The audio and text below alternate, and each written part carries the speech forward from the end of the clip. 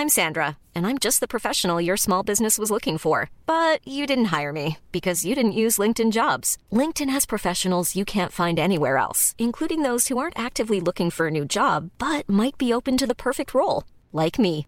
In a given month, over 70% of LinkedIn users don't visit other leading job sites. So if you're not looking on LinkedIn, you'll miss out on great candidates like Sandra. Start hiring professionals like a professional. Post your free job on linkedin.com/people today. Even when we're on a budget, we still deserve nice things. Quince is a place to scoop up stunning high-end goods for 50 to 80% less than similar brands. They have buttery soft cashmere sweaters starting at $50, luxurious Italian leather bags, and so much more. Plus, Quince only works with factories that use safe, ethical, and responsible manufacturing. Get the high-end goods you'll love without the high price tag with Quince. Go to quince.com/style for free shipping and 365-day returns. There's never been a faster or easier way to start your weight loss journey than with PlushCare. PlushCare accepts most insurance plans and gives you online access to board-certified physicians who can prescribe FDA-approved weight loss medications like Wegovy and Zepbound for those who qualify. Take charge of your health and speak with a board-certified physician about a weight loss plan that's right for you. Get started today at plushcare.com/weight loss. That's plushcare.com/weight loss. plushcare.com/weight loss. I absolutely fucking hate cup holders. I'm sure it was your suggestion. No, It was your suggestion.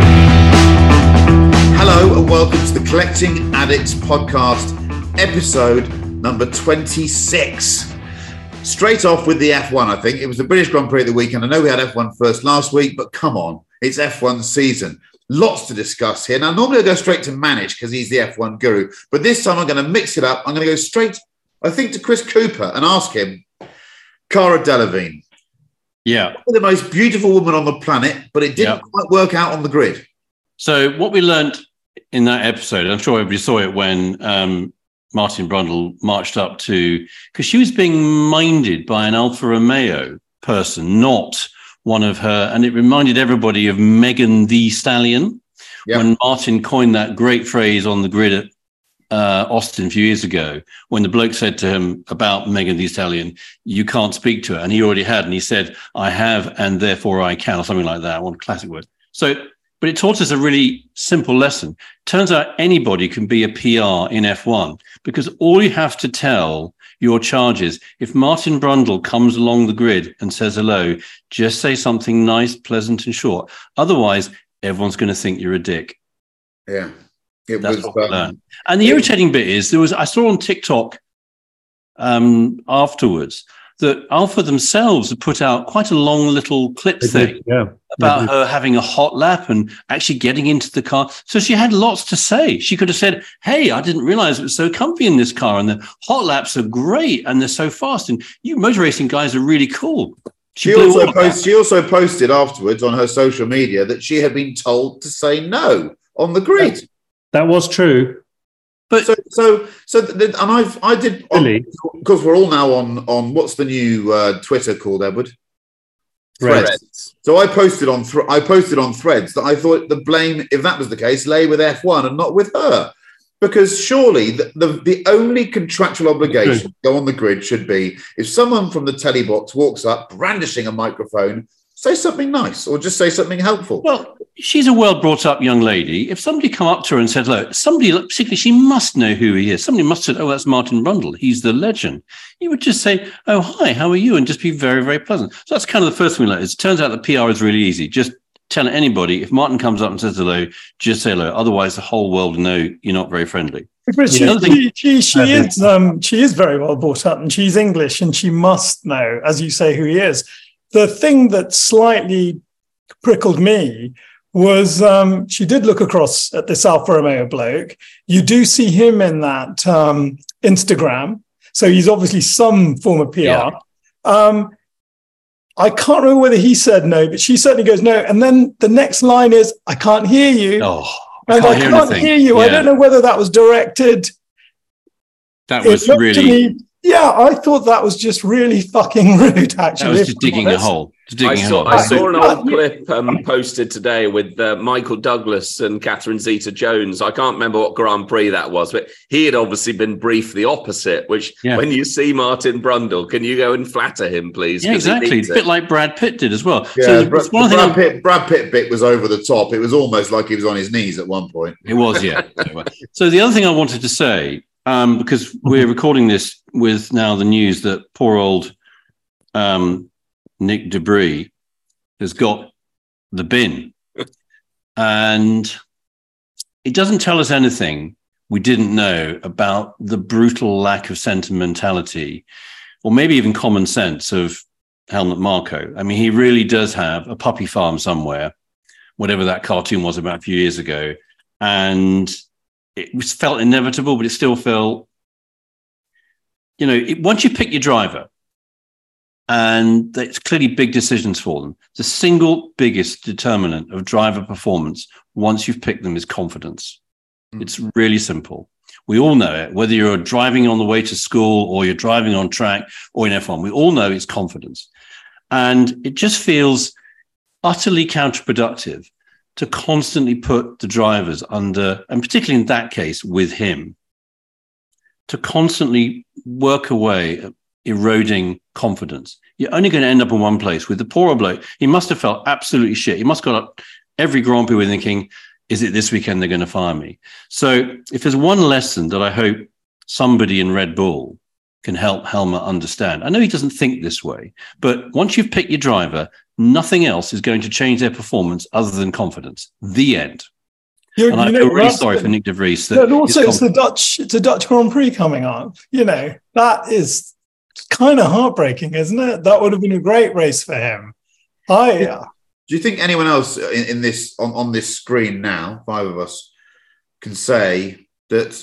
Well, could any of us agree that if we had been shown that little support or given such a brief chance at a job, I wouldn't have ever had a job. I'm a very, very sensitive Cancerian filmmaker.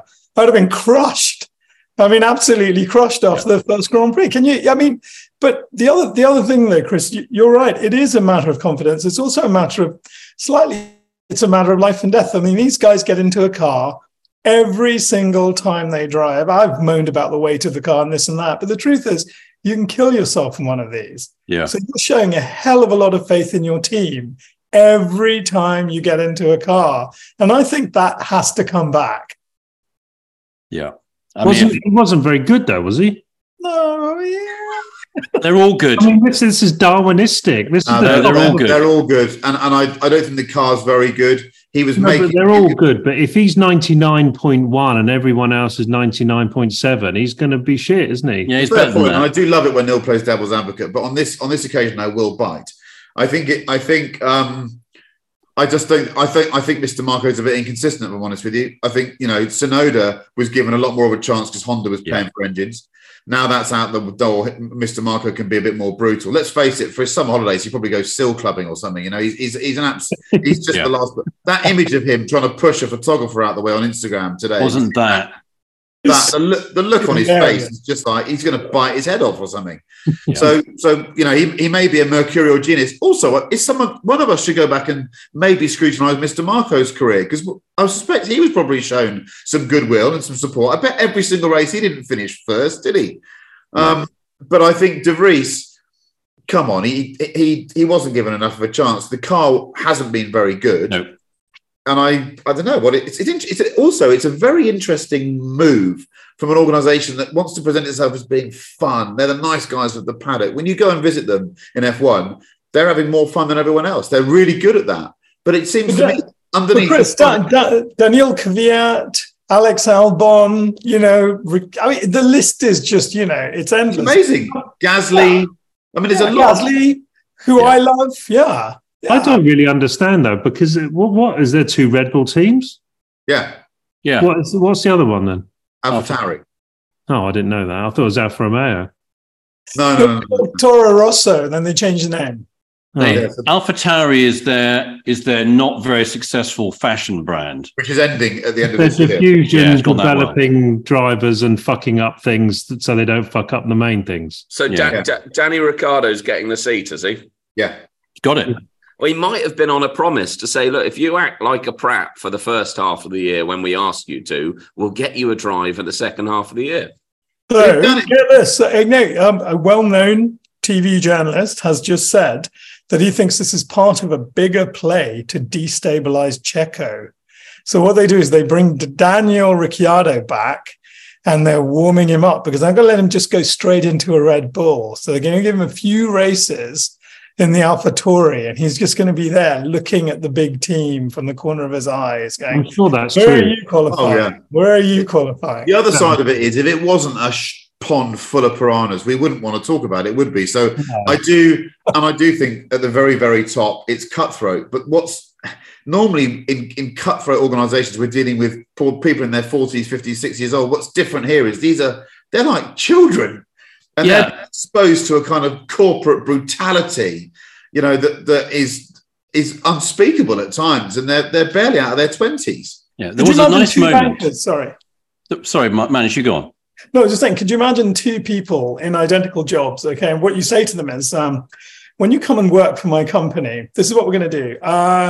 We're going to put all of your work out to the general public to have a look at. Not only that, we're going to get journalists to scrutinize your working out for your work. And they're going to just monitor every single thing that they do. That's the job. I mean, what are we talking about? That's what they do. That's what they do. It's terrible. Isn't it terrible? Then they should go and get a job in a shop or something. I'm with Monkey on this one. I like the contrary curiosity and challenge in that, Neil. But the data points sort of point the other way, because Albon, there was a really nice part. Actually, it was a really nice part of the weekend I saw. It was an interview after the race with Piastri and Albon, where the two of them were just like young kids, because they are young kids, talking about their sport, saying, hey, you had a great weekend, I had a great weekend. Hey, and Oscar said to Alex, on Saturday, we thought you were genuinely number 2 pace. He said, yes, but we didn't know. And they're both saying, we don't quite know why we're so quick. And just the conversation, the spirit between them, I know it's a really old-fashioned word, it was really nice and positive. And Alex he was clearly crushed, as Gasly was.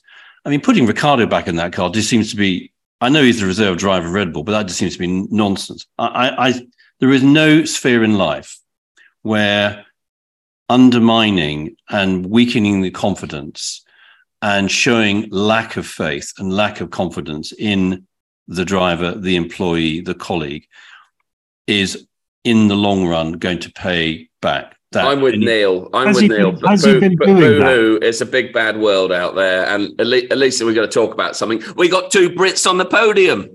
Lando. We should talk about Lando. Really, It's all about Lando. Talk about Lando, Neil. Well, I just think it was brilliant, wasn't it?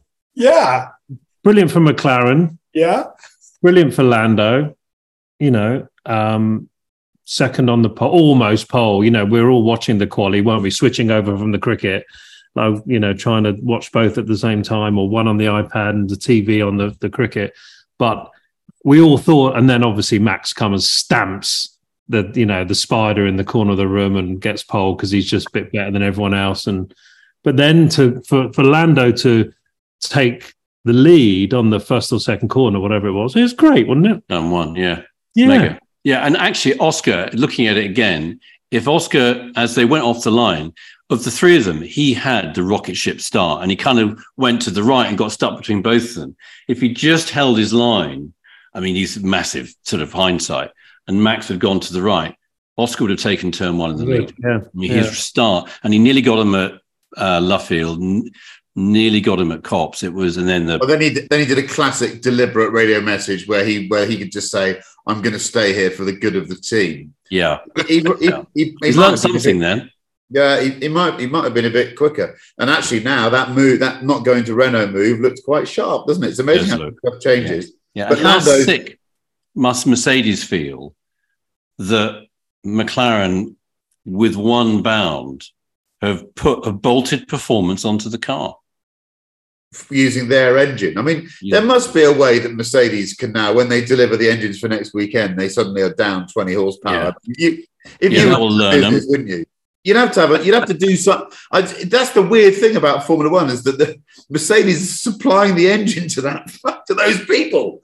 Can I just also with if we're talking about Mercedes engine cars, if you look at the Mr. Lovely in Formula One, Fernando Alonso, he's blossomed into Mr. Even Lovelier. Have you seen? Because they've kind of gone backwards, haven't they? But did you see what he said? Well, can't be on the podium every race, guys. It's a wonderful season. I mean, this is just Fernando Poppins. That must mean that he knows that in Hungary they're going to be back up there again, doesn't it? Otherwise, it's so sweet. I was told he gets £1 million every time he's on the podium. Really? I was told that. It's probably bollocks. I can see that. But probably fair value, isn't it? That was the same deal that Kimi did, wasn't it? About points at Lotus. Yeah. And apparently the bill at the end of the year was something like 24 million quid, wasn't it? Yeah. He almost out of Lance's pocket money allowance. We'll just take it out of there and put it over there. Yeah. It's a general synopsis of the race. I thought that last safety car with 10 laps to go isn't far off a bit of rain, is it? It's the closest thing to rain for action. Yeah. They all get a bit racy. We also had the lovely, I thought if you're a bit more of a strategist, the idea of the McLaren going onto the hard tyre, and then that meant that Lewis had pace initially, then he burnt his rears up, and then Lando made that tyre work. And then you also had Horner saying Lando was so impressive on that hard tyre that maybe if it had gone on a bit longer, he was catching Max. It's a bit of intrigue, and also the British Grand Prix always fucking delivers. It's a brilliant circuit for a Formula One car. It does work really well. Even shit 1 and shit 2 work. Yes, that's the corner after Abbey and before Wellington Straight. Yeah, the only bad bit for me was the national anthem. I haven't had a chance to listen to it. I don't like moaning, but that was a bit of a shock. That was it a bet? It must have been between him and Vic Reed. I saw him interviewed before the Grand Prix, and he said, "We're gonna put a bit of a twist on it. I've got a new album coming out." There are some things that you can have a bit of a giggle with and twist them and modernise them, and we're going to talk a bit about that later, aren't we? Not the fucking national anthem. There's two things you should always leave alone, man. Just do it properly. Two things. I know you all agree with me on this. 1, national anthems. 2, hummus. Leave them alone. Don't put roasted peppers and shit in hummus. Hummus is just ground up peas. Leave them as they are, mate. I quite like hummus baruti, though, if you've had that one, which was slightly spicy. It's very good. You just pause. There you go. Different thing. I'm looking to mute. Love it here. Right. Okay. Well, I thought, I saw the attendance was the best ever. 480,000, nearly 500,000 people over the weekend. Can you imagine that at about an average of £125 a pop if you go low average? Yeah. A lot of money. Yeah. I live directly under the helicopter line. Yeah, likewise. Into London. And it's brilliant seeing all those Augusta 109s. It was like the last days of Saigon on Sunday, because I live not far from Neil, a bit further towards Battersea. It was a straight line from Battersea to Toaster. It was like we live in North London, and we had, I think, the American president's entourage fly over our garden. I know because I found my teeth in the drain. It was just unbelievable. Well, he came in on Sunday afternoon. Yeah, so loud. I tracked the Air Force One. Came down over North Wales. When you say came down over North Wales, not quite in that manner. No. Right. Okay. Yeah. No, don't do the national anthem like that. No, I completely agree with you. If you try and put a twist on something, nah. So next subject. This is a bit verbose, but I'm going to try and summarise it. Car design, and I'm going to put it in the context of a car that Ferrari unveiled, I think last week, which is the SF90XX. It's their first XX model that can be used on the road. So effectively, it's a step on beyond your Challenge Stradale, Scuderia, whatever you want to call it thing. It's their high performance version of the SF90, which sounds strange anyway, because it's a car that breaks your neck when you accelerate already. I think it looks like a dog's dinner, but I have a suspicion that design language of having stuff hanging off it and looking like it's a tuner car really appeals to younger people. And every car maker at the moment is obsessed with bringing in a younger audience. So should old sods like me and us accept the fact that maybe pure, simple, clean design is a thing of the past? Because young people and Chinese market aren't interested. They want cars to look, for want of a better word, not very gracious. So I'll put this to Neil Clifford, who's someone who will have a view on this. I'm not sure which way it's going to go, though. I really can't conclude this. I mean, I love most modern cars, but then when I do that list of what I adore, it's a P1, it's a 918. I mean, LaFerrari is one of the most beautiful Ferraris ever, right? I don't even mind the SP30. I think Ferrari probably are the culprits mainly on this conversation. The post-Pininfarina internal design office Manzoni thing, I think it has gone a little bit negative, but it's almost impossible to criticize. It's like criticizing Apple, isn't it? It's such an incredibly successful company. I think SF90 is the worst thing they've done. I borrowed one for a bit. I couldn't. Morphy Richards like toast their interior. There's no luggage space. It's too bloody fast. Someone designed the back, someone designed the front. They didn't have a chat in the middle, did they? It's really bad. But then 296 is pretty good. Yeah. I think I didn't like Roma in the beginning, but actually Roma's pretty good. But I'm talking about, I want to get outside of Ferrari because there are other car companies. And see, Ferrari, SP30, the Daytona, is a simple design. I think I'm talking about when these car companies make such brutal looking cars or add so much shit onto them, it almost looks like a tuner car. BMW M are the same. Like when the M3 came out and it had an optional wing on it and the 4 exhausts like in a Lexus, I was just thinking, who the hell thinks that looks good? Wing is difficult. Wing is the difficult thing. I think that new SF90, whatever it's called. I mean, I know the pictures we saw that with that hideous blue and the yellow around the wheels or whatever, it does look utter shit. Chris, I think one thing that's always surprised me, I shouldn't be surprised by this, but the manufacturers have so much knowledge and data on their consumers from around the world. Yeah. And, this is about profit. Yeah. And if they see an opportunity in a market that they're not currently in, and they have to put 2 fingers up to their loyal customers, they'll do it. I stood on the stage when Montezemolo presented the FF to the Ferrari dealers.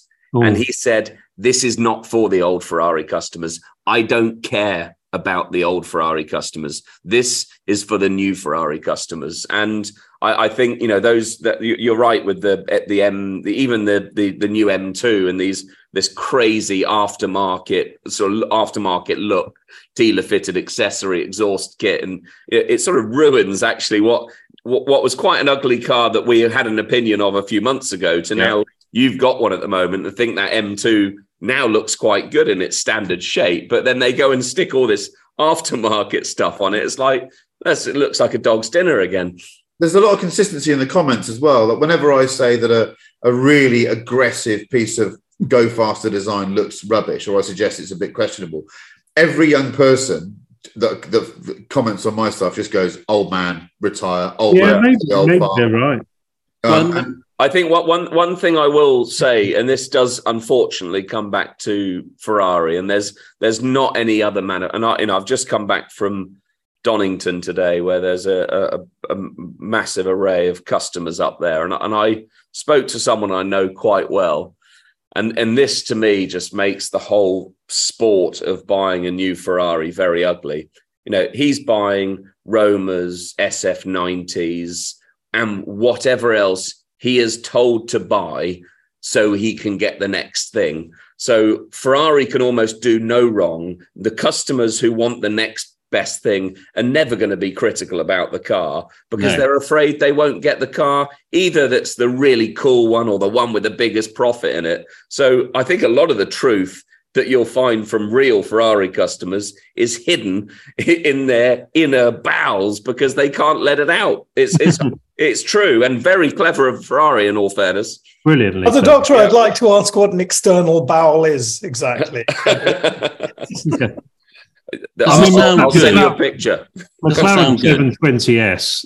I mean, I know we're going back a bit, but that was a bit of a mistake, wasn't it? That was a rough old design, wasn't it? Coming from 675 into that. I mean, So I suppose there is a, maybe it's just trying to be different, or maybe we are just old farts. Maybe we're used to more elegant, smoother things. It's all about those sort of juxtapose of angles, isn't it? Too complex.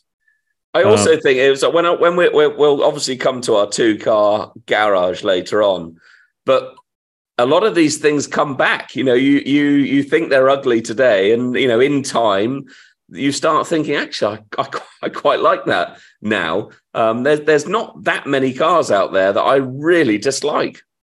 I did a Chris Cooper thing yesterday. I got my son. I asked my son if he would have a look. I'm sorry to bring it back to Ferrari, but I just wanted to literally deal with the question as you'd written it. Yeah. Should great car design appeal to all ages? So what I did was I just showed him some Ferraris, starting with the 125. You know, I just picked them sort of, you know, at intervals. And it was very interesting to see what he thought looked great. Yeah. And he absolutely loved, he didn't like the 125. So the front looks like a toy, Dad. I don't really understand that square grille. He sort of thought the back was okay. I quickly snuck in. I then went to a 500 TR and a 315. And he went, beautiful, absolutely beautiful. He just loved the lines and the curves. I showed him a Maserati 3500 GT with the hard roof. He didn't like that. He thought it looked a bit American, which I thought was quite an interesting comment. He didn't like the Berlinetta Boxer, which shocked me. No, I'm an idiot. I put him up for adoption. Can't be your son. I think you should adopt him. No, he's gone. He's gone.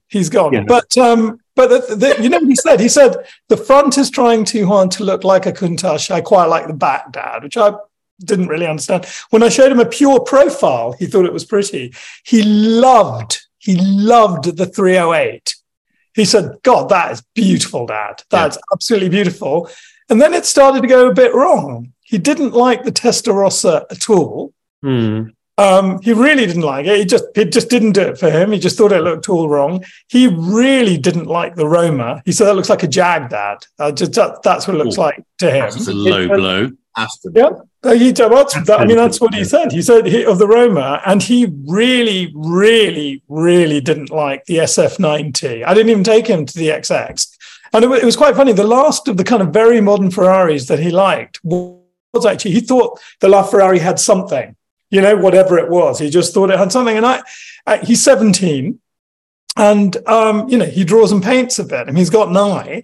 And I thought it was just really fascinating to see what a teenager thinks of these. So I think what I'm saying is a sweet spot for him is somewhere between the late 50s and the kind of pre-Testarossa 80s. He loves those shapes in general. Right, John? Monza was good. The new Monza, pretty good. Pretty cool, that. But I think to sort of link in what everyone said and what Edward came out with at the beginning, which I agree with, is car companies, they know much more about making cars than we ever want to give them credit for. They know what they know what the market is about. We all think we know better, but we don't. But I do believe that one of the most consistent behaviour among the car companies that are successful at the moment seems to be they've worked out that it's much you can to bring in younger customers. You have to do something brave, and you have to believe that you won't necessarily alienate the old buggers. They'll come round to like those shapes eventually. But if you just keep making shit that appeals to old people, you'll never get the young customers on board. And I think BMW has proved that. You know, we all said, "Oh, that new M3 won't sell." It's doing very, very well. And I think because everyone's gone, do you know what? It drives brilliantly. I'm getting a bit used to it. It's an M3. Yeah, but actually, that's one of the bravest mass market products I've seen in ages. Yeah. Because when they showed the first pictures, we all went, "That's terrible." So Porsche don't do it, though, do they? Porsche don't have that strategy. Porsche are more consistent. Hold on a minute. The original Panamera was one of the most controversial cars that was released. Everyone just said, "What's this?" 20 years ago. I'm talking about now. Well, not now, but relatively recently. What Porsche did with the Panamera was arguably the bravest thing I've seen since I've been doing this job. Everyone just said, "What is this?" We all went, "It's terrible." It did look like a whale. It looked like a whale. Bloody good car, though. Yeah. So your question, Chris, was: should great car design appeal to all ages? Great car design does appeal to all ages. Yeah. End of. Yeah. We all know that, and I think this. I mean, I spent a bit of time in this sort of stuff in my day job, which is the whole kind of data and analytics, because it's become and how people interpret it. And there's an awful lot. There's still somebody who's got a hypothesis or a prejudice or whatever, and it depends what they're solving for. And there's clearly, because of the growth of social media and is it Threads or whatever it is, the new Twitter, whatever it is, trying to cut through all that, you've got to try and be more dramatic and more provocative and so forth. But I think the optimistic view is that great car design does appeal to all ages. Great car design, 911, 246 Dino, the Mini, original Mini, those are all great designs that still look great. So I kind of think part of this conversation we've always had, back in the 70s and 80s, there have been people like us then saying, what is it about cars with vinyl roofs or high sort of waistlines on cars or low waistlines on cars or whatever it is? But quality outs. We'd probably all be slagging off the Sierra if this was a 1983 podcast or something. I still would. That was fair, though. What about the concept for the Sierra? Someone find the name of that. I'll try and get it. The concept for the Sierra was an interesting looking vehicle. How often do we pose a question on this podcast and actually answer it? We'll move on. We've actually answered the question there. Right. Can I just say very quickly, Ben, our intern, and I walked home last week, and 150 yards from where I live, there was a blue 456 MGT A. And there you go, it's an A. I know. But Ben had never seen one in real life. He's 19 years old, and he said, God, that is so beautiful. Yeah, there you go. Yeah, exactly. It was the auto that did it.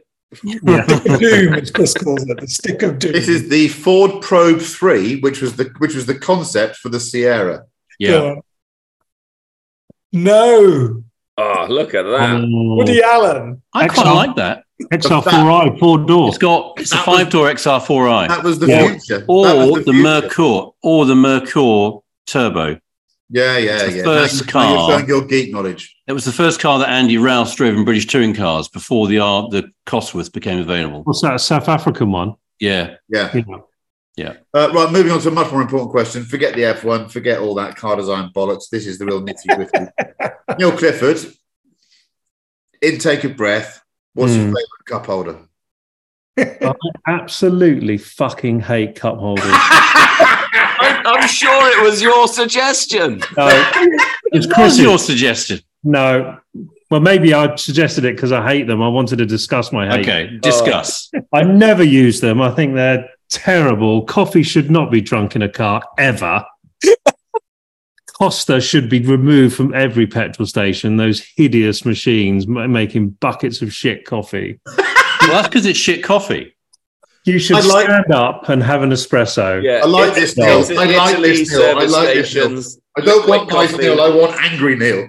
No, but they're terrible. I refuse to have them, even when they're good. Like, I don't know, let's say 991. You know, that when you're lucky enough to pick up your 991, it's all gone wrong with 992, obviously, with the cup holder. But then you look across to the passenger seat and you go, oh, look, there's a little button there, and you press it, and these two little cups. It's actually very German, brilliantly designed. I flicked it back in, and I'm fucking never using that. I'm never going to put a cup of coffee in that. I don't like cup holders at all. There's not one I like.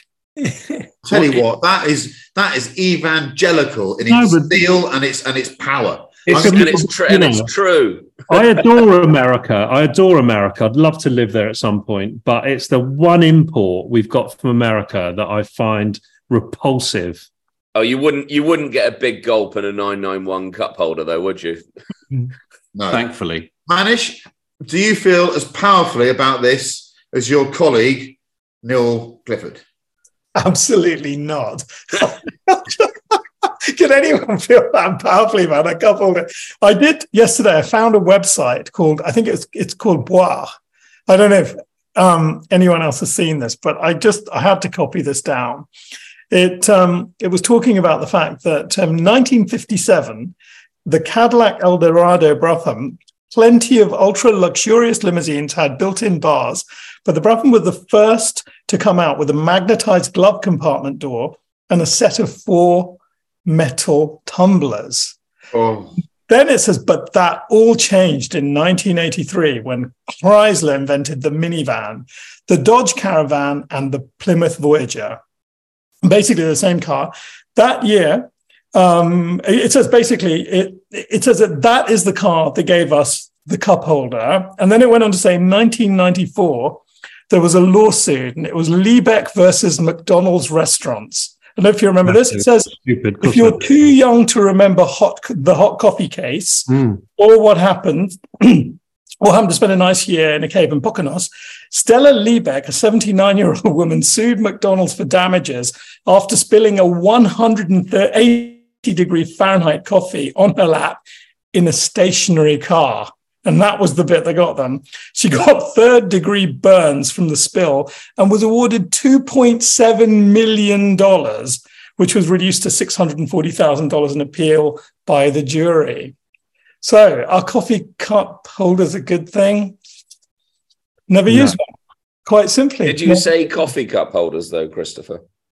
Well, no, cup holders. Cup holders. Well, but this is about coffee. But I did remember something. Audi Q5 has got the temperature-regulated ones, and you can press it to 3 degrees or 58 degrees. Really? So you change your mind, yes. They've run out of things to fix, haven't they?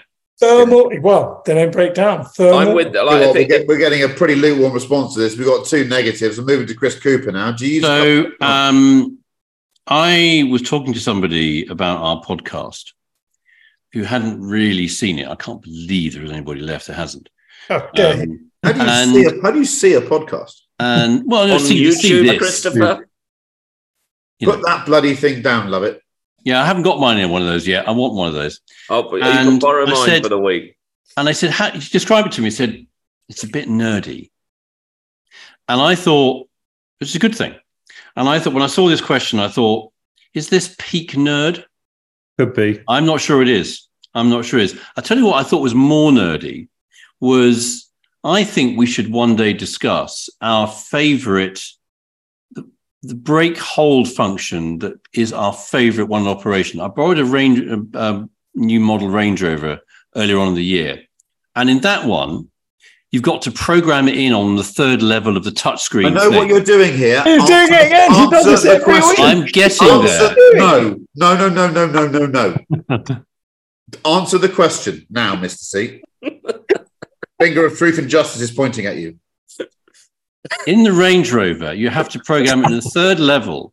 And when you actually then push the throttle, it sort of jerks off. And I thought, no. So the question is, have we reached peak nerd? No, yet. This is not jumping the shark yet with nerd. So I'm therefore able quite happily to answer the question, what is your favorite car holder? Because I don't think we've reached yet peak nerd. 991 cup holder is my favorite cup holder. I'll tell you why. Because it works. It's got that little expanding thing. And we've all talked about, we love early morning drives. When you have an early morning drive, you got this travel cup, like a seal thing. You put a lid on it, and it's sort of not like a paper one. It's like a reusable one. No, that's shit. You can't do that. Yes, you can. Just have your coffee and then get a cup of tea. I love a cup of tea. If I'm driving 4 hours to he Cornwall, does like a cup of tea on the way down to Cornwall. I do like a cup of tea.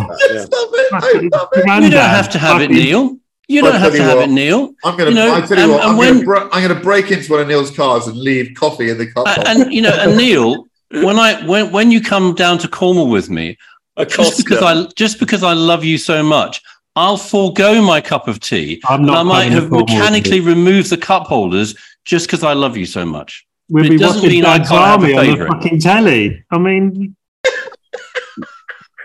just stand up, have an espresso, get in your car. That's it. But it's a cup of tea. A cup of tea you savour.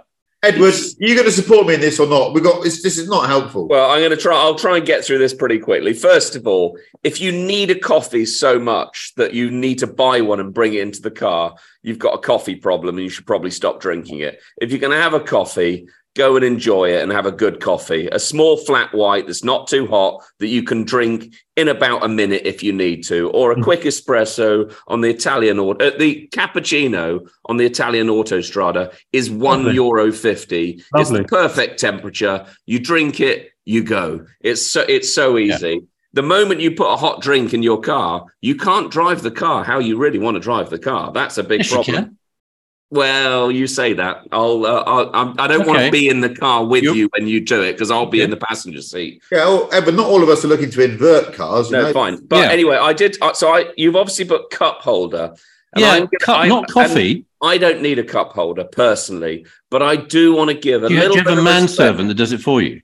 I want to give a little bit of respect to my man Jay-Z and Beyonce for their boat tail custom Rolls Royce for $28 million. The engineering that went into their champagne holder and flute holder, that's quite remarkable. And that's a commitment to an addiction in the automotive world. $28 million. Being driven at the back in a 600 Mercedes with a bottle of champagne, that's a different strategy, isn't it? Yeah. I'll have that. I can't believe that just writing the word cup holder down on the agenda has caused quite so much negativity. So let's try and lift it up a bit. I was hoping that one of us would maybe marvel in some of the lovely nerdy engineering that goes into these, the way these things fit into the cabin, because they used to be quite intrusive, but now there's clever mechanisms, there's cogs, and they all move around. Even if you're not using them, I think you can celebrate the art of making a cup holder and how it fits into a dashboard. So I'm going to propose one from the late 90s, early noughties that was my favourite as a road tester, and that was the Saab 9.5, which had this little slat, and you pressed it, and it came out a sort of dihedral fashion and moved to the horizontal. Yeah. I honestly, even if you didn't have a drink, you find yourself on the motorway going, I'm going to open it again because it's so cool the way it comes. My brother had one of those. My brother had one of those. Mega. It was also, the speed was regulated. So it didn't just come out and go, I'm going flat. It came out and went, not electrical either. And I just thought the man or the woman that did that, I'd want them running my country. They just had it down pat. I was hoping that we'd have a love-in about this engineering. Instead, I've got a polemic from Neil Clifford about you're a wanker if you fucking have a coffee in the car. And then I just thought there'd be some love. I thought cup holders would bring us together. It's blown us apart. I thought the idea of having this thing in the evening was we were relaxed. We'd be a bit more.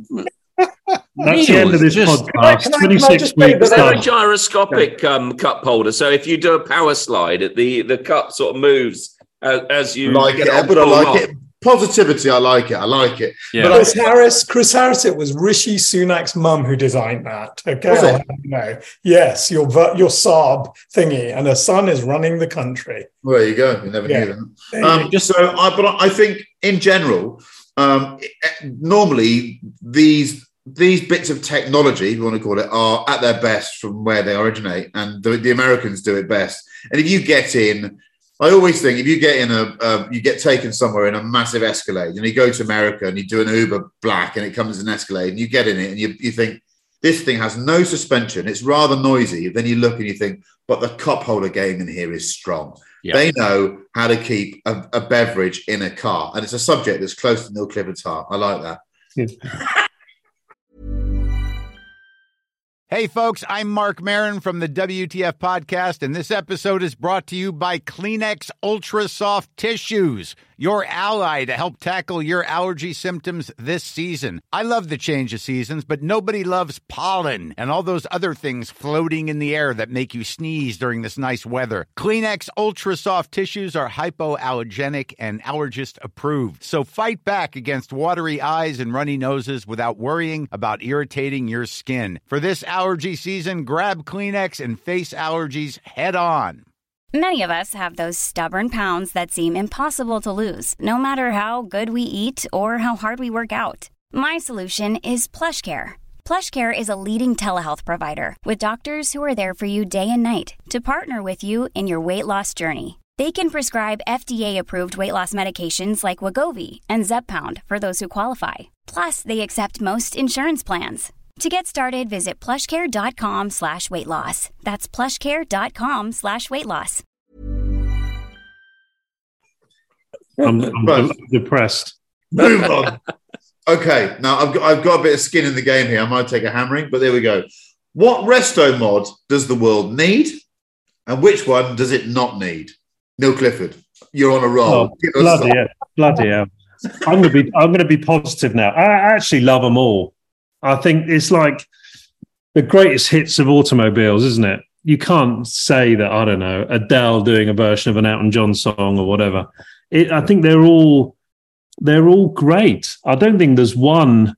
Maybe you guys will come up with ones that we don't like, but I think whether it be the Integrale or that 928 or the recent Diablo or obviously Singer, they're all bloody super. I love them. And I think, what is it? I suppose you could say that's a bit of a lack of imagination of the current cars. If we have to go back and copy things, maybe that's a thing to talk about. It happens in my industry, in footwear. It happens in music. It happens in handbags. It happens in car auction sites. Yeah. And I think maybe that's a negative thing to talk about. But if you look at the actual cars, you'd love to drive around in that new 928, because the problem is you buy a current 928, and I know it's 50 grand probably versus like 500 grand or something. You drive a 928 now, they look amazing and they're a bit shit. And you drive a, I don't know, Lancia 037, maybe that's not a bit shit, but a lot of the cars that look lovely, and that's a subject to talk about. I can really bang on about that. They look great, but they're not great. Yeah, they're disappointing to drive. So can I ask a question here, Neil? Is resto-modding de-shitting old cars so they can be used like new cars, or should they be tweaking with the aesthetics as well? Well, they do tweak with the tweak. They do tweak aesthetics, don't they? I mean, you would have thought that if ever there was not a car that you could make something as a resto mod, is a 911, because there are so many versions of a 911, right? The Targas, the Turbos, the 906, the 907, the 9. We can all bang on. I once wrote the list on a big A2 piece of paper for my son, every single 911 of every single model of 911. It sort of took 3 hours. But then along comes Rob Dickinson, who creates just the perfect bloody thing, because it's got every good bit and it's just gorgeous. And I think if anyone's ever driven a Singer or seen a Singer or whatever, they are bloody fantastic. They are. But to take what you said, Neil, and Chris, to think about what you just said, de-shitifying an old car to make it go and look as well as you think it should is kind of the essence of Restomod. So that's why 964s don't look that great, really. Oh, that's a big discussion. Yeah, it is a big discussion. I can't agree with you there. I think it's better by the day. Does it? Yeah. Oh, I just the green one you had, that Tut Hill car you had back in 2007. Kermit. Before that wasn't a 964. That was a no. But people want to make them look like that. The ST with the big arches. So they take the 964 body work off and make them look older and where I think the boundary lies is what Singer have done with the 9345.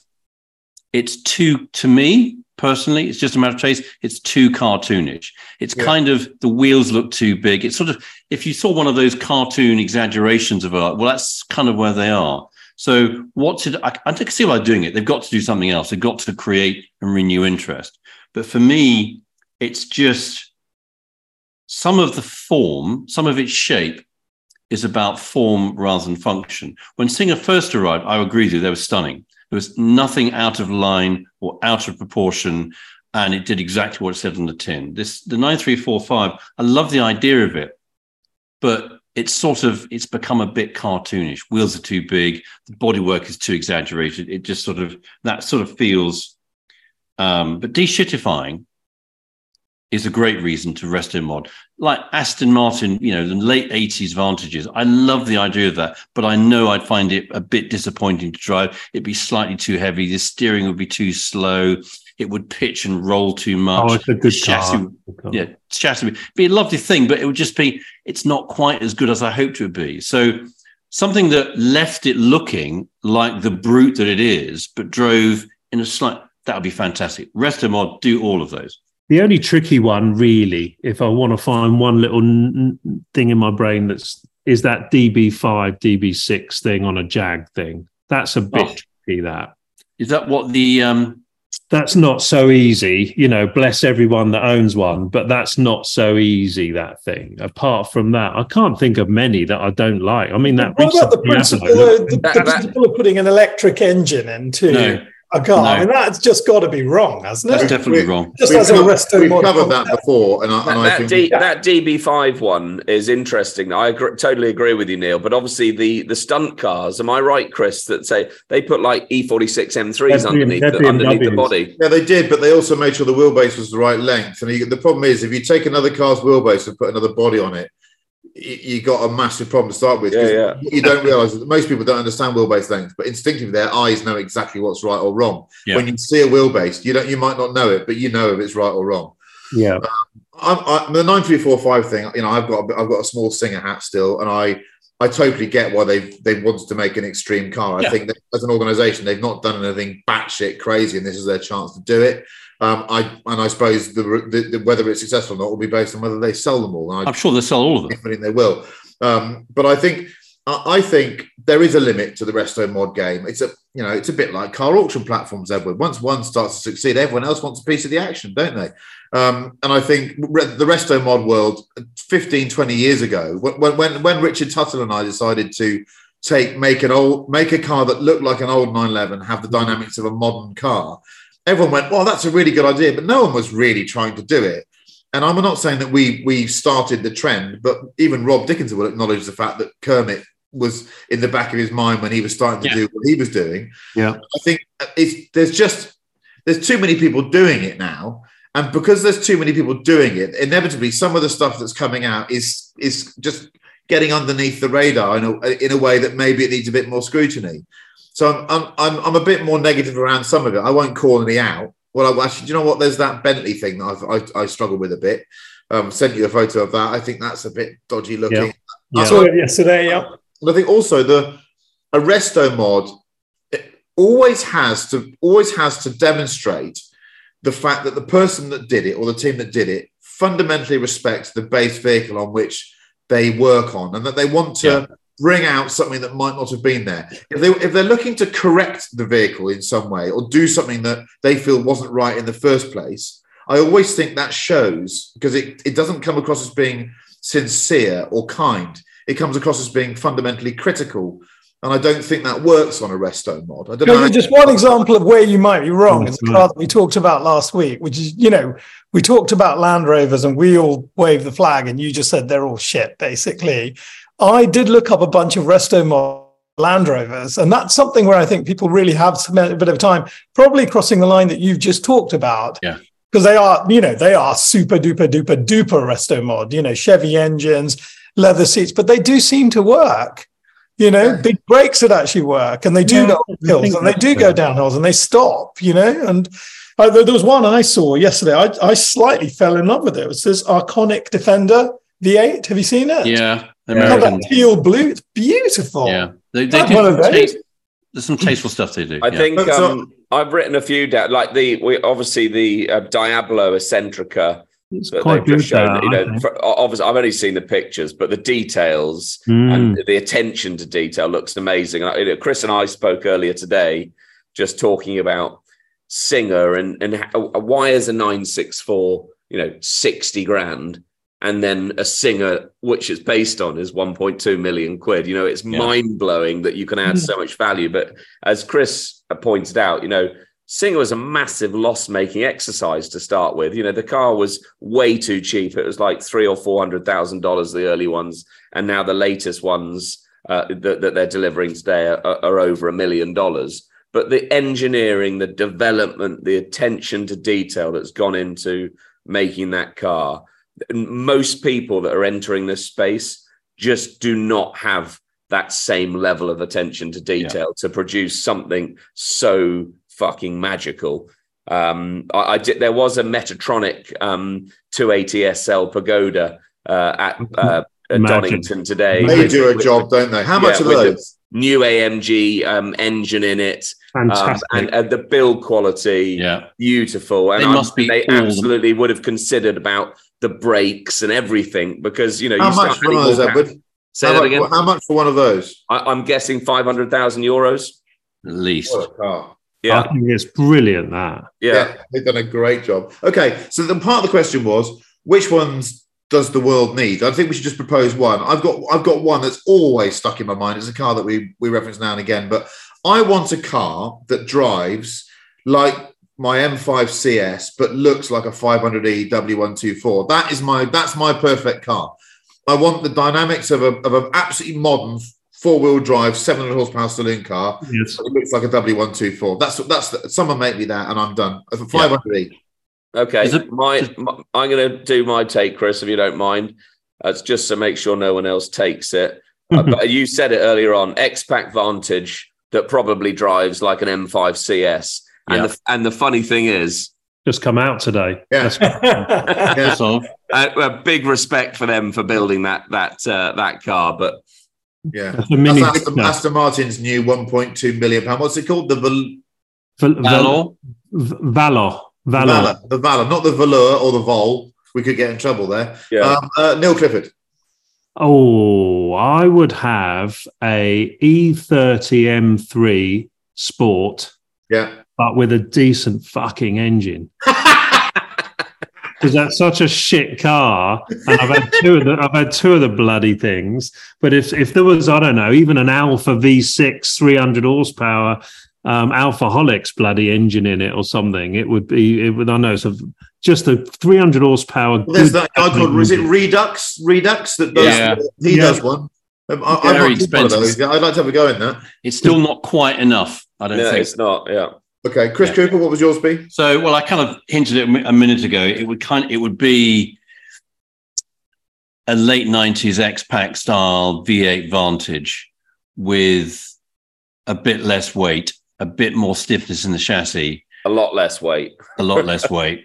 And just modern views on damping. I mean, some bits of that you could do. Bit more power, not much. There's a bit of, you can hardly call that a Q car, but there's a slice of what we're saying that kind of plays to what we all like about Q cars, which is they're carrying a bigger stick than you realize, and it's just done in a beautiful way. And that's kind of the essence of a successful one. Two customers out there for you if anyone wants to build some X-Pacs. Manish, what's yours going to be? Oh, if I could get somebody to build a Mura that doesn't take off, that actually goes around corners, that has brakes that work, that would be the dream car. It's interesting, isn't it, when you say that I think there are certain cars that are just off limits. No one is going to be brave enough to cock about with a Miura. Because you're just going to get hammered by everyone. Of course you are. Well, it's not going to be as good, is it? No, it'll be different. Yeah.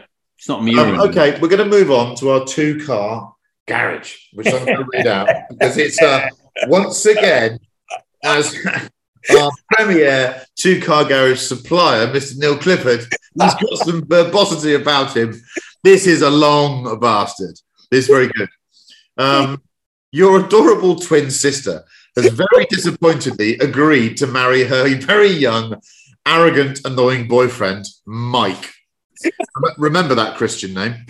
He has been a complete pain in the arse to you for years. He's always been such a know-it-all on every subject, including cars, but he genuinely knows nothing and has awful taste. Oh, we know plenty of these, don't we? His equally annoying, wealthy, smug father, Mr. Hunt Sr., that's Michael Hunt Sr., has given you £125,000 to buy your new brother-in-law a surprise two-car garage as a gift from his rich daddy to be unveiled at the wedding reception. This is finally your chance to get your own back on this bastard with a two-car garage that is seen okay on the surface, but they're both completely uncool and they're disappointing to drive and they come with large depreciation. You need one four-door family commuting car and one two-seater convertible from any era. It's time for revenge. Now, I'll tell you what, I don't know what frame of mind you're in, Mr. Clifford, but this week, there's an anger here. I've not seen it before. It's brilliant. I'm loving it. So I reckon I normally go last, but I got a funny feeling we're all going to choose the same cars. So I'm going to go first and make your lives difficult because I got a funny feeling there's some duplication here. Right. So I'll explain my thinking behind this. I think the people that want to look like they know it all, but ultimately don't know it all, tend to be uncovered or they tend to be undone by smaller details. It's not actually that they just buy the wrong car, because they're not that stupid. And what's so disappointing is the ones that they get quite close to it, but they're a million miles away. Yeah, that's why the first car on my list is a 993 Porsche, right? Yeah. Because he thinks he knows it all. He thinks I'm last of the air cooled. But he's bought the Targa with a Tiptronic. Okay, that's what I'm giving him. I'm giving him that awful glass hardtop that weighs a fucking ton. So it's got none of the rigidity of the coupe.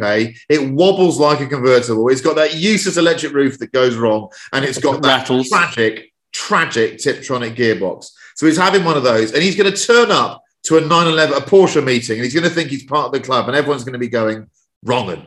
Okay. Yeah. My second car. This was tough. Because at face value, this is a good car. But and so you spent what, 40 grand so far, something like that? So I've got 80 left. So I've been offered by a friend who's in the trade. I've been offered a Ferrari FF. Okay, it's out of warranty. It's got a couple of lights on the dashboard, and it's got some problem with this funny front gearbox thing that no one really knows anything about. Okay, but you can fix it for a couple of quid. It'll be fine.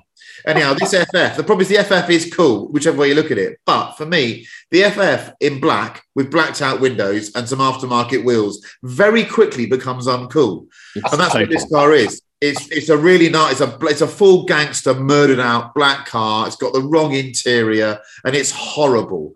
And what I'm going to do, the interior. But before the interior is sadly Nero with Nero. That's the worst of the black car. It's just all black. It's wrong. He thinks he's a gangster and he's just a tool. But before I hand it over, I'm going to give it to someone like Mansouri and have them develop a special rear wing to go on the roof for it. So he's going to have a ticking fucking mechanical bomb that looks like shite. And I think, and do you know what? I hate the bastard, so I really hope it goes wrong for him. See, I don't think that. I think that's that's well done. You got in some good headspace there. Yeah. I think you can be crueler than that. Yeah. Do you? Okay, Neil Clifford, please tell me you were going to choose an FF. No. Damn! No, I wasn't. Do you want me to talk about this now? Do you want me to? You know what? Obviously, I really love him. Really, this is. You love everyone. Yeah, exactly. I just can't be a bastard. So what I'm going to do, I'm going to buy him 2 Restomods. That, as we all know, Restomods go up in value.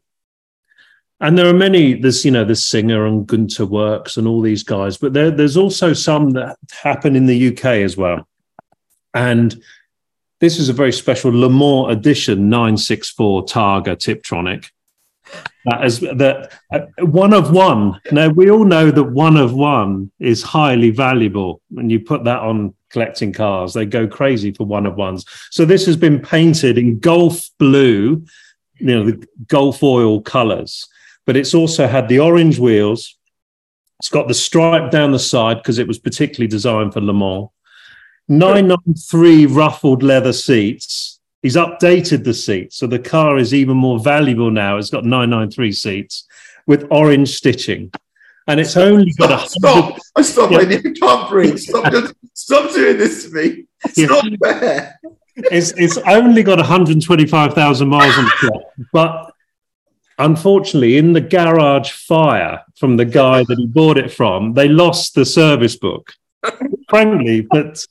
I hate those fires. 79,995. It's an absolute bargain. So how can you say this without pausing breath? It's going to match his golf shoes and his sunglasses and a jacket, and he's going to look absolutely fantastic at Goodwood Breakfast Club. But so that's the sports car. He's going to be over the moon with it. It's going to be incredible value. It's probably going to be worth 150 grand in a few years. But for the 4-door, there's another Resto company that make incredibly beautiful cars, and they do Jaguars. I don't know whether you've seen these Jaguars. I won't mention the name, but they're made in New Zealand. Oh, I know the Mark II. It's called a Mark II Jaguar, and it takes a Mark II 3.8 and makes it better. Puts an XJ40 innards in it. Exactly. And we found one of these. Again, it's only got, I think, 97,000 miles on the clock and 9 owners. But it's the super rare automatic. J-Gate. And this is 39,995, and again, I think that will double in value. And I've got $5,000 left actually, and I'm going to sneak in another car because it totally explains his character.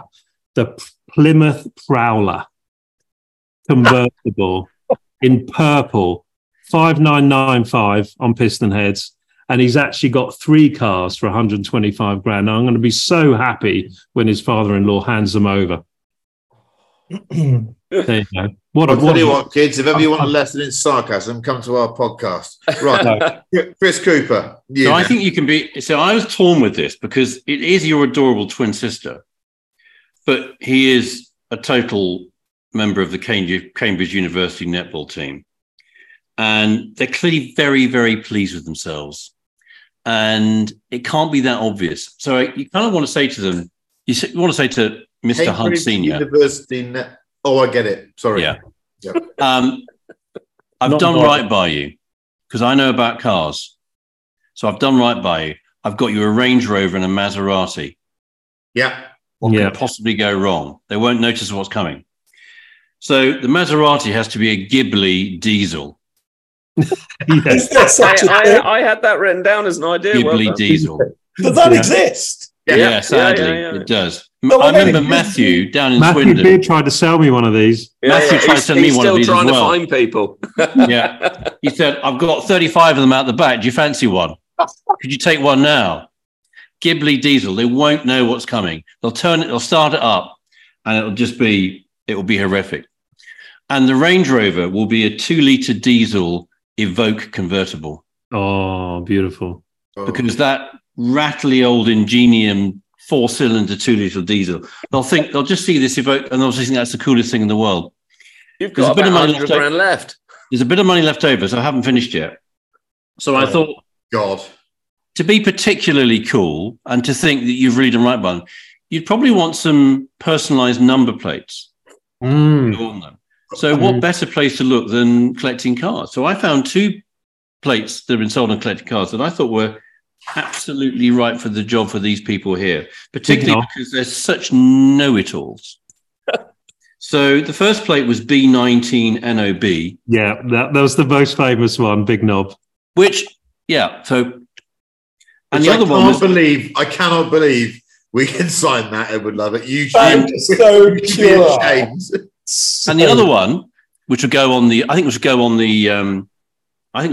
Evoque, this one. I think this is right on the Evoque. A11 GOB, all gob. Yeah. That's a good all gob on a Maserati diesel. I mean, it would take a while to sink in quite what you'd done to them. Yeah. And that would be just so juicy. Dearie me. I like this subversive, nasty. It's a brilliant one. Manish, how horrible are you going to be? Not maybe as nasty as that. I don't like this guy because he wears half-mast drainpipe grey jeans. Okay, that's the really skinny ones. Oh, I hate those. Oh, I hate those. Absolute bad. And when they put some form of slip-on shoe at the bottom, that is just the worst because those are almost driving shoes. They're sort of supple leather, and he can drive. I think what I would tell Mr. Know-It-All is this car was really modelled on a Bentley because it's really big and it's just got that presidential quality to it. And if it's silver with exactly the right leather interior, you can pull it off. You have to buy him a Chrysler 300C. Yeah. Ooh, that's right? Good. No shit. They don't even make it in right-hand drive. It would be left-hand drive. It's big. It's just horrible. He'll never get out of a junction alive. Not in that car. Okay, he just never will. They are so ugly. When Luca was president of Ferrari, he actually was driven around in that because of the amalgamazione. It was just such a bad car. It sat like some hideous pustule in the Ferrari kind of forecourt. It was just the worst looking thing. But I think he'd think it's great. And I think because it's not that expensive a car, I reckon I could hire him a chauffeur for 6 months as well. Properly uniformed. You would look like the absolute tool. A guy in a grey suit with a little peak cap just opens the door for you. You literally think you're driving a Bentley. The total knobbery. As Neil said, you want that guy to make a reservation at Scott's, don't you? Turn up and be told, who are you? Okay, so you get the car. That's what you want. Really embarrassing. And then the other car, which I think looks, that's about $60,000, which probably £60,000.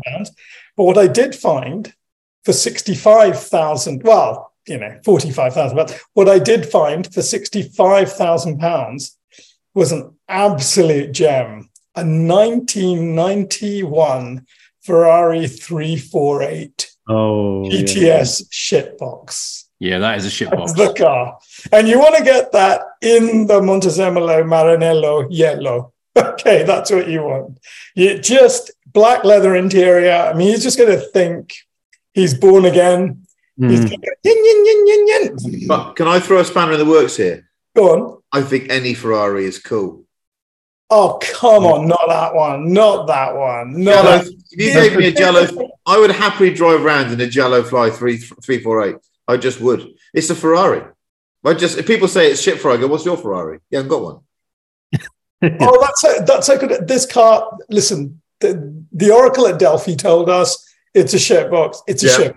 He can go around driving this car, pretending to be really, really cool, okay? But it's not really, really cool. It's got the interior of a Fiat whatever. It's flexible. It doesn't... And imagine being blown away by Volkswagen Golf GTIs day in, day out. I mean, Mike would deserve that. So they would be the two shitboxes. There you go. They've been told. Their life has been reduced to that, awful bastards. Edward Lovett, you?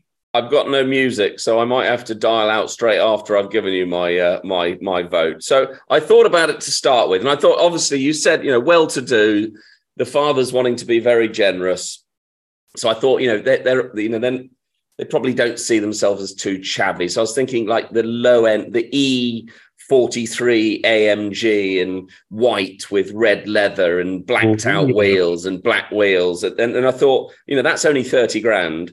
And then I was thinking something soft top, but they'll probably go out with the cans behind their wedding car in it and crash it into a ditch, which would be like a Viper, Series 1 Viper or something like that. But then I thought, no, my cunt. So you're bringing actual injuring them into this. No. That was, I was sort of thinking that. And then I actually thought, no, I really don't like my cunt. And then my cunt senior, I've always found it's very difficult to be successful in life. And when you've got a father-in-law that's like, I made I made millions. It was so easy. And then, and then he says to you, he doesn't want to give you any money, but he's like, if you ever got a sound investment, you come to me, my son. I'll give you some money. We'll go arse on the profit, whatever. So when he's called me, say, look, I've got 125 grand. Because he's done well, but he's from Essex. Wait, who's calling you? No, my cunt is calling me senior. My cunt senior is calling me. And look, I've got 125 grand, and I want you to get, little Mike a wedding car. I want you to get him two, actually, a 4-seater family car and a convertible. It's a good deal though. Something's got a profit, and we don't want it to depreciate much. So I went away for a week and did a bit of research, and a bit of me is a good Samaritan. So I wanted to, obviously, I'm going to be putting quite a lot of money into someone's hands for, 2 cars, maybe 1 car. So I was doing a bit of research because I knew little Mike would want something quite snazzy. So I thought, I bet you'd like a Rolls Royce, and I bet you'd like a drop top Rolls Royce, like a Corniche. Yeah. So I found a scrap dealer in Devon that very unfortunately bought Jimmy Savile's old Rolls Royce Corniche. So anyway, he paid 160,000 quid for that. So I called Mike Hunt Senior to say, right, Mike, you said to me to call you if I've ever got a good investment. I've got a car, but it's 160 grand, not 125 grand. So can you give me a bit more money? Edward, if you think it's a good deal, you go get it, my son. So I've put 160,000 quid into Jimmy Savile's Rolls Royce Corniche convertible. We only need 1 car because we stretched the budget. That's going to be unveiled. They're going to have I'll leave the V5 on the seat so they can put their name in. I'll fill out the V5 in their name, ready to send off when they do it, and I'll pay for the tax out of my own pocket as well. And when they come to sell it, we'll see how they get on. That is amazing. It has been nice having a podcast. Yeah. I've enjoyed it. It was good while it It's lasted. over, isn't it? It is over. Ed would love it. I don't know where you get it He from. said, I don't like the guy. We got a guy that, an obnoxious father, and you want something that's heavy in depreciation. I've delivered. How did your sister get mixed up with this lot? It's unbelievable. She'll be all right. We'll put a picture up of Jimmy Savile. His twin sister. We're moving on to some music now. Neil Clifford, can you calm us down, please? Okay, I'm taking my responsibility of the 90s very, very seriously. The one band I haven't ever talked about is the Stone Roses. Now, the Stone Roses only did 2 albums. Can you believe it? And I don't know why I missed the first album, but the second album is just fantastic. And the first track is 11 minutes long. So it's sort of a stairway to heaven or a Bohemian Rhapsody of the 90s called Breaking into Heaven.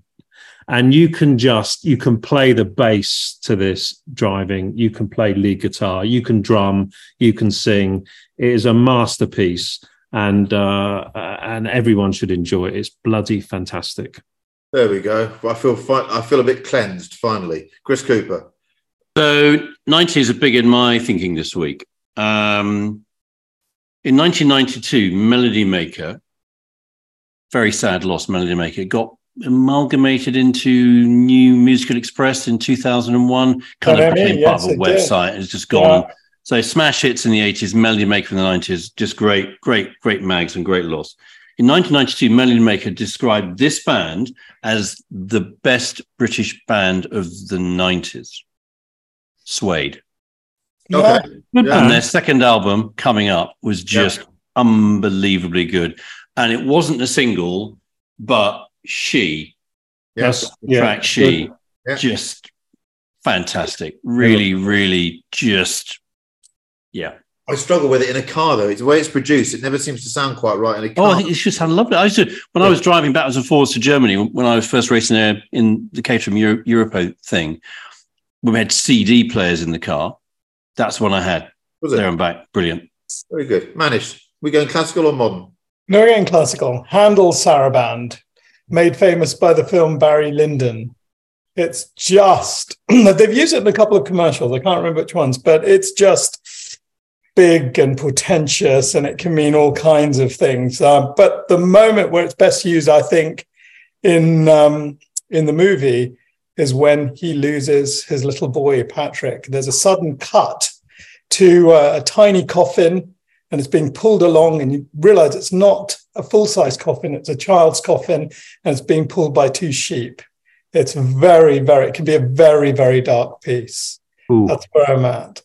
God, I'm going to lighten the mood a bit, because I sometimes try and be too clever and sophisticated with music, and I always fail. And I always got a few go-to tracks that, if I'm in a car, they always make me smile. And I think Stevie's, For Once in My Life, always. Oh yes, smile. I think it's perfection. It's pop perfection. It's gorgeous. Thank you very much for sticking with us. Sorry there was some Saxon in there. We don't use the vernacular very often, but sadly, there's a certain combination of Christian and surname that does sound like a swear word. And we apologise on behalf of Edward Lovett, who kept having to repeat it. The afternoon that you hear this, we'll be doing our first live recording of a podcast. We're all very nervous about that. So those of you that are coming, thank you for your support, and we'll do our best to entertain you and feed you some pig roast or non-pig roast if you don't eat pig. Thank you for joining us for number 26. We hope there'll be a number 27. Well, there is. It's being recorded. 28, still up for who knows?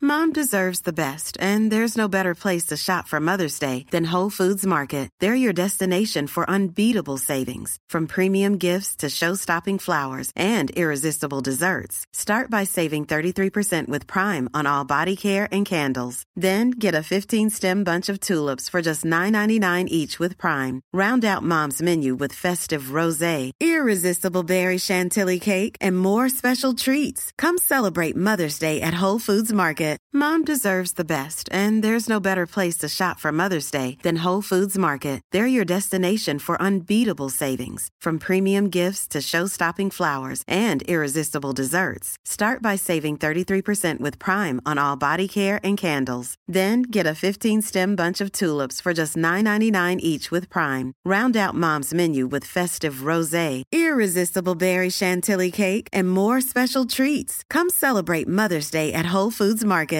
Imagine the softest sheets you've ever felt. Now imagine them getting even softer over time. That's what you'll feel with Boll & Branch's organic cotton sheets. In a recent customer survey, 96% replied that Boll & Branch sheets get softer with every wash. Start getting your best night's sleep in these sheets that get softer and softer for years to come. Try their sheets with a 30-night guarantee. Plus, get 15% off your first order at bollandbranch.com. Code BUTTERY. Exclusions apply. See site for details.